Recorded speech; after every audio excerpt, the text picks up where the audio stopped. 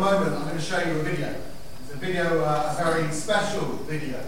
A very important, Mark knows what it is. A very important moment in my life. It's not exactly what I would have wanted, but it's still very important. Paul, could you show, I think, the IMG video, if that's okay? And there's a little bit of sound on it. You might appreciate it straight away.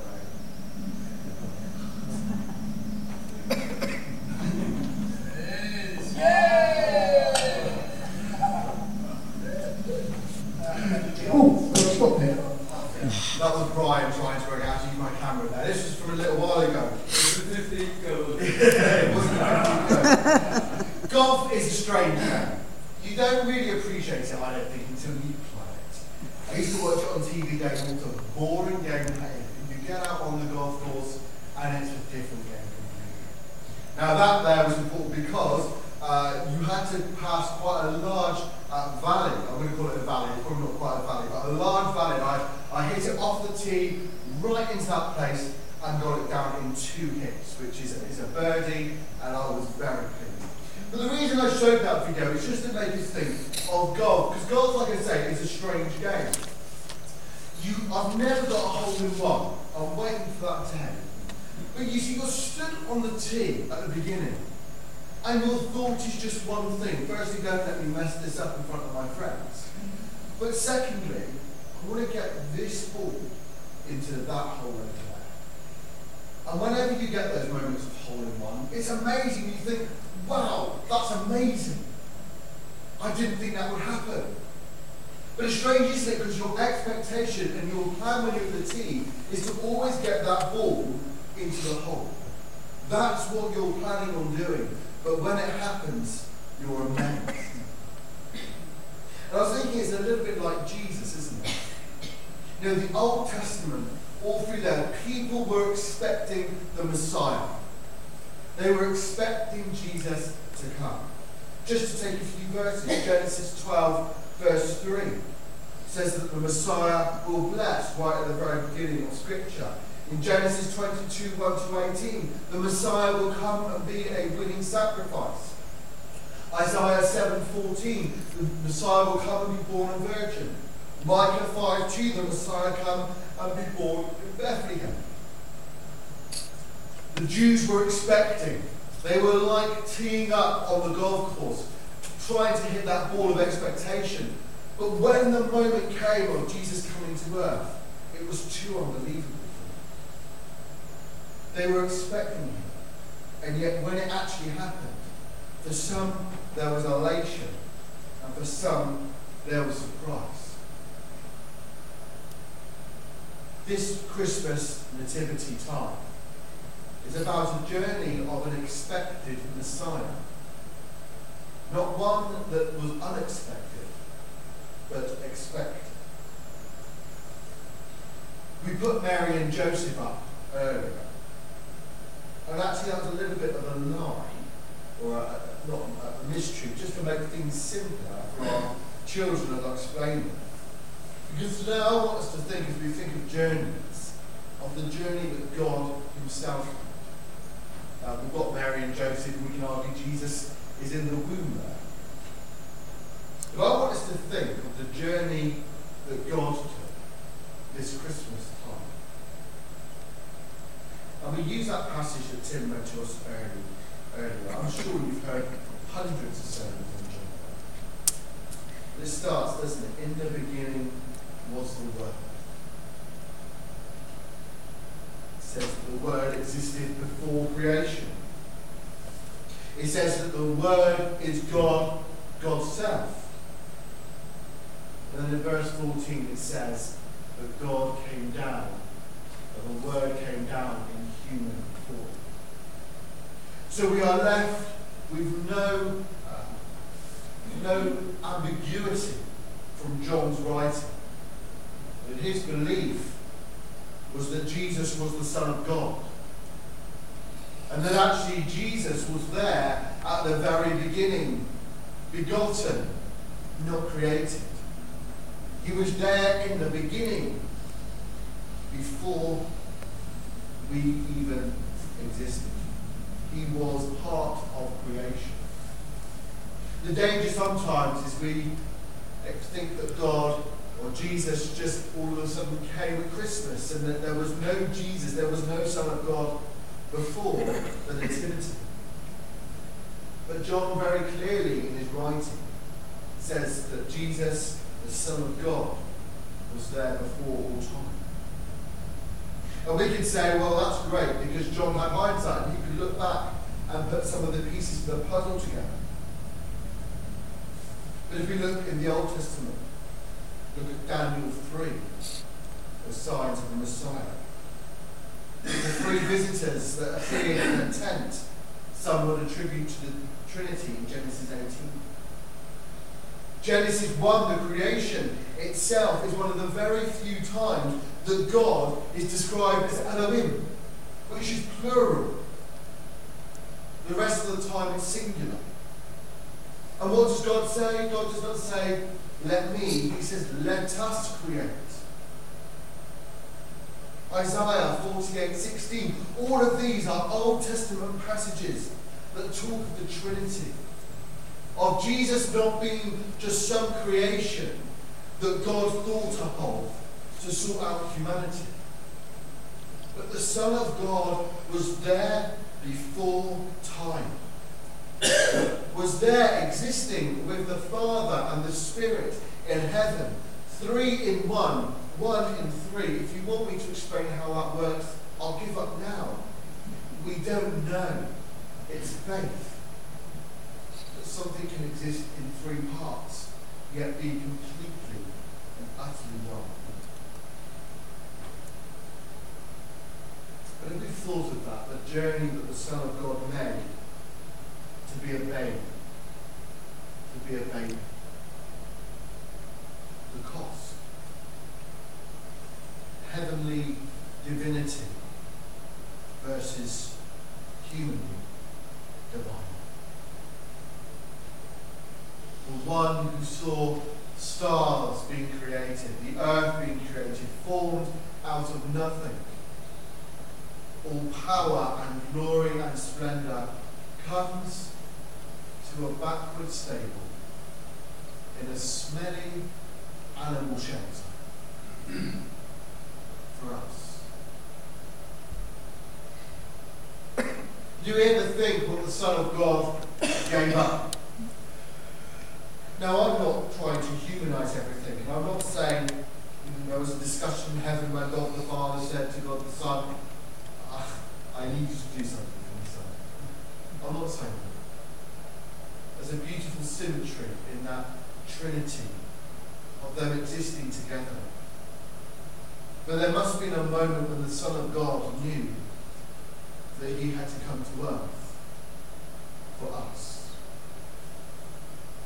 The contrast for him of close communion in the Trinity in heaven to being this vulnerable baby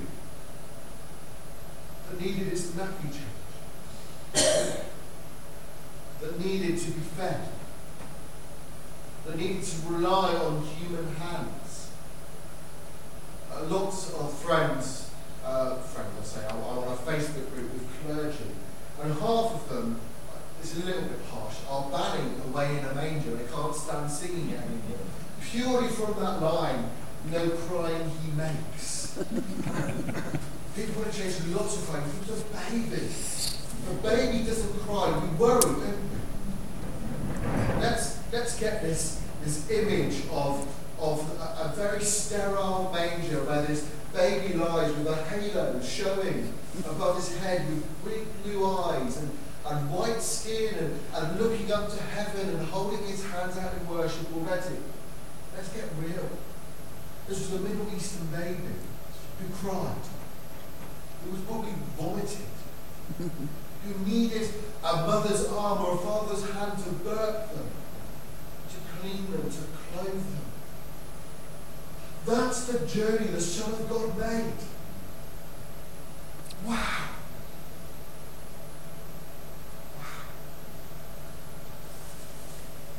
And this was something that was chosen. No point do I think God the Father forced, or the Spirit in the close communion of the Trinity said, I know you're not going to like this, somebody, you've got to go. No argument. Nothing like that. God's self, chose to come and to be the light of the world.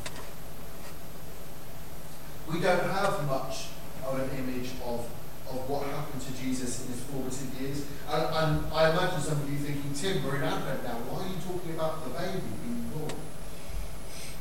But I just want us to think of a moment of that moment of this child learning to walk. This child learning to interact with friends. This is the Son of God who took the journey from heaven to earth in order to be our light. Many people say to me when they talk of the Old Testament, how can we see such brutality in the Old Testament and speaking of God of love? What I might say next might be slightly controversial, and you're welcome to come and speak to me afterwards. But I sometimes look at the Old Testament, and the Old Testament is vital. Let's not say that in any way. It's vital to understand the journey of God's people. But I always think if God's people had got things completely right and heard from God in exactly the right way, then why would there be any need for Jesus? See, I think as we look through the journey of God with God's people, God is going, no, you've misheard me again, you've got it wrong. You haven't got it right. And so that's why God himself comes down to earth to show people the love of the Father. You've not grasped what I said at the beginning. When we created the people Israel, you haven't got it. You haven't grasped it. You haven't realized the freedom it gives, not the oppression it gives. You haven't realized that this is for all people, not just for you. So as we look at the Old Testament, we have to reason, why does God come? And my approach, and you can come and speak to me afterwards, is because they didn't always get it right. And so God sent himself to be the light of the world. And what does light do? Well, light shows the way, doesn't it? A torch. We've got our candles over there at the moment. In the darkness, they show up the darkness and bring light. Not just any light. It is the source of all light. It is the source of all light, in which all other created light comes from. And what does it show in the darkness? It shows the way to the Father. The light of the world shows the way to the Father. As God came down to earth, the Trinity is stretched. Not stretched beyond breaking point, but stretched. They go from a tight communion in heaven to divinity here on earth. And all through this, all through his life, his death, his resurrection, his ascension, the Spirit sending, all of it points to the Father. Yeah, that's why I love the book of John so much. If you could say, what's your favourite gospel? And I know it's a question you get asked often. What's your favourite gospel? For me, it's John. Because John is showing through all that he writes that everything Jesus was doing was pointing to the Father. He doesn't talk about miracles. He talks about signs. Jesus did this on earth in order to show the abundance and the love of the Father.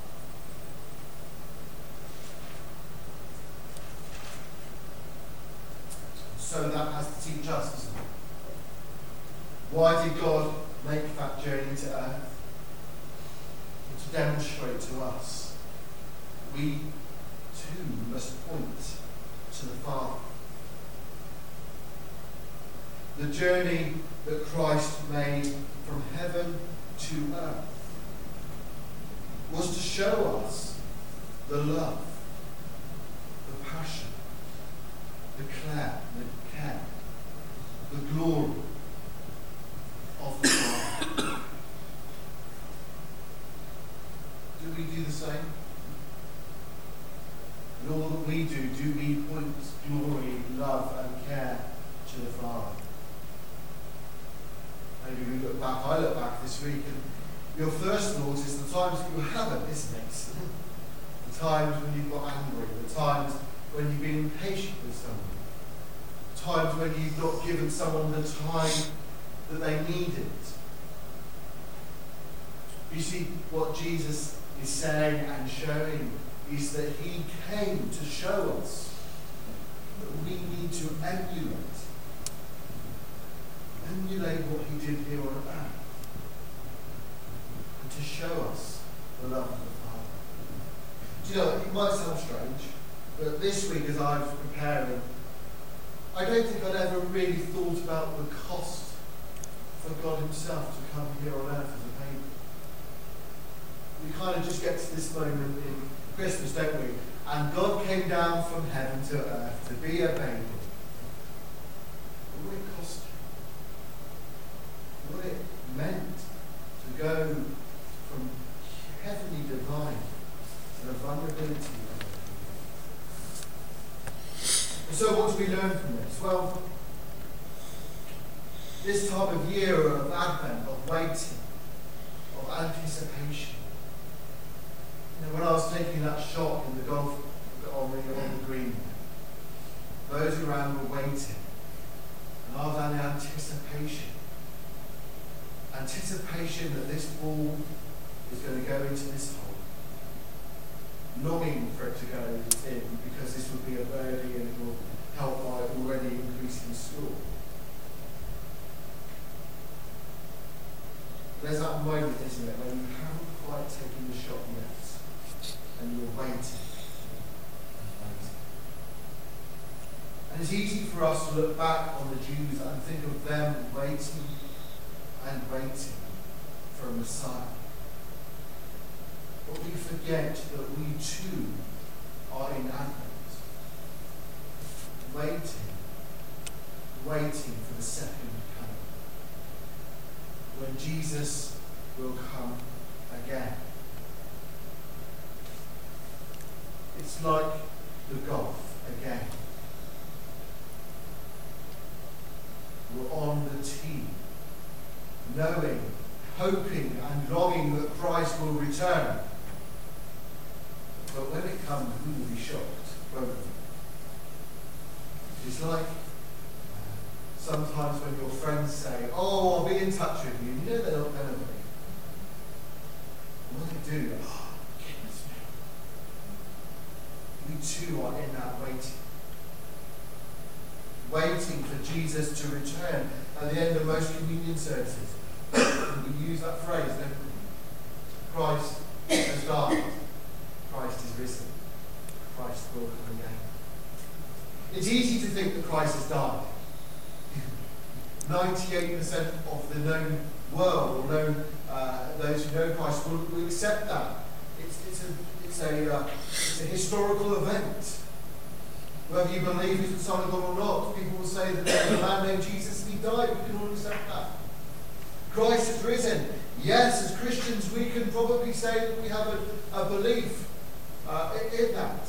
We say probably, I mean, because some people do struggle, but for me, yes, I believe wholeheartedly Christ is risen. But when we say that Christ will come again, what are we saying? Christ will come again in a couple of thousand years' time? It's not me too much. It's possible that Christ will come again this very afternoon. And if that's the case, are we ready? Are we ready? Are we ready in our lives for the journey that God will make again? Are we in right relations one with another? Have we given ourselves completely to Jesus Christ being our Lord and Saviour? Are we ready for God to work through us? Now, I know some people who are very much of the opinion of, oh Jesus, take me now, because actually life's too complicated, life's difficult. It's just much easier if Jesus comes back tomorrow and then everything will be okay. That's what the Jews thought that as well. If the Messiah was to come tomorrow, everything would be okay. But friends, if we have an imagination of how the second coming is going to happen, let's look back when Christ first came. It wasn't as people expected. But are we ready? Are we ready in our daily lives to emulate Christ? To emulate the peace that he showed? To emulate the love that he showed? To even emulate the vulnerability that was shown? To emulate the grace that was shown? The journey that the Son of God made to be a baby is miraculous in itself. It's amazing in itself. Some of the Jews were ready, some of them weren't. Are we ready to receive Christ again afresh in our hearts, in our lives? Are we ready to receive the love that he gives? Is it the fact that we've never accepted Christ and we need to do that for the first time today? Or is it the fact that we've realised we've lost Emmanuel? We've lost it in our hearts, God with us, in our daily living out. And so, friends, as we get closer to Christmas Day, about 8 days away,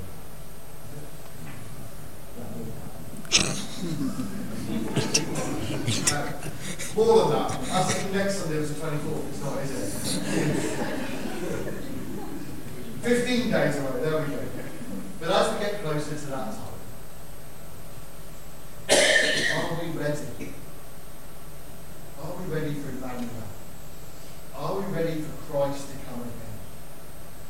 Are we ready to once again retell that story and know the cost that God made to me? My challenge this week is very simple.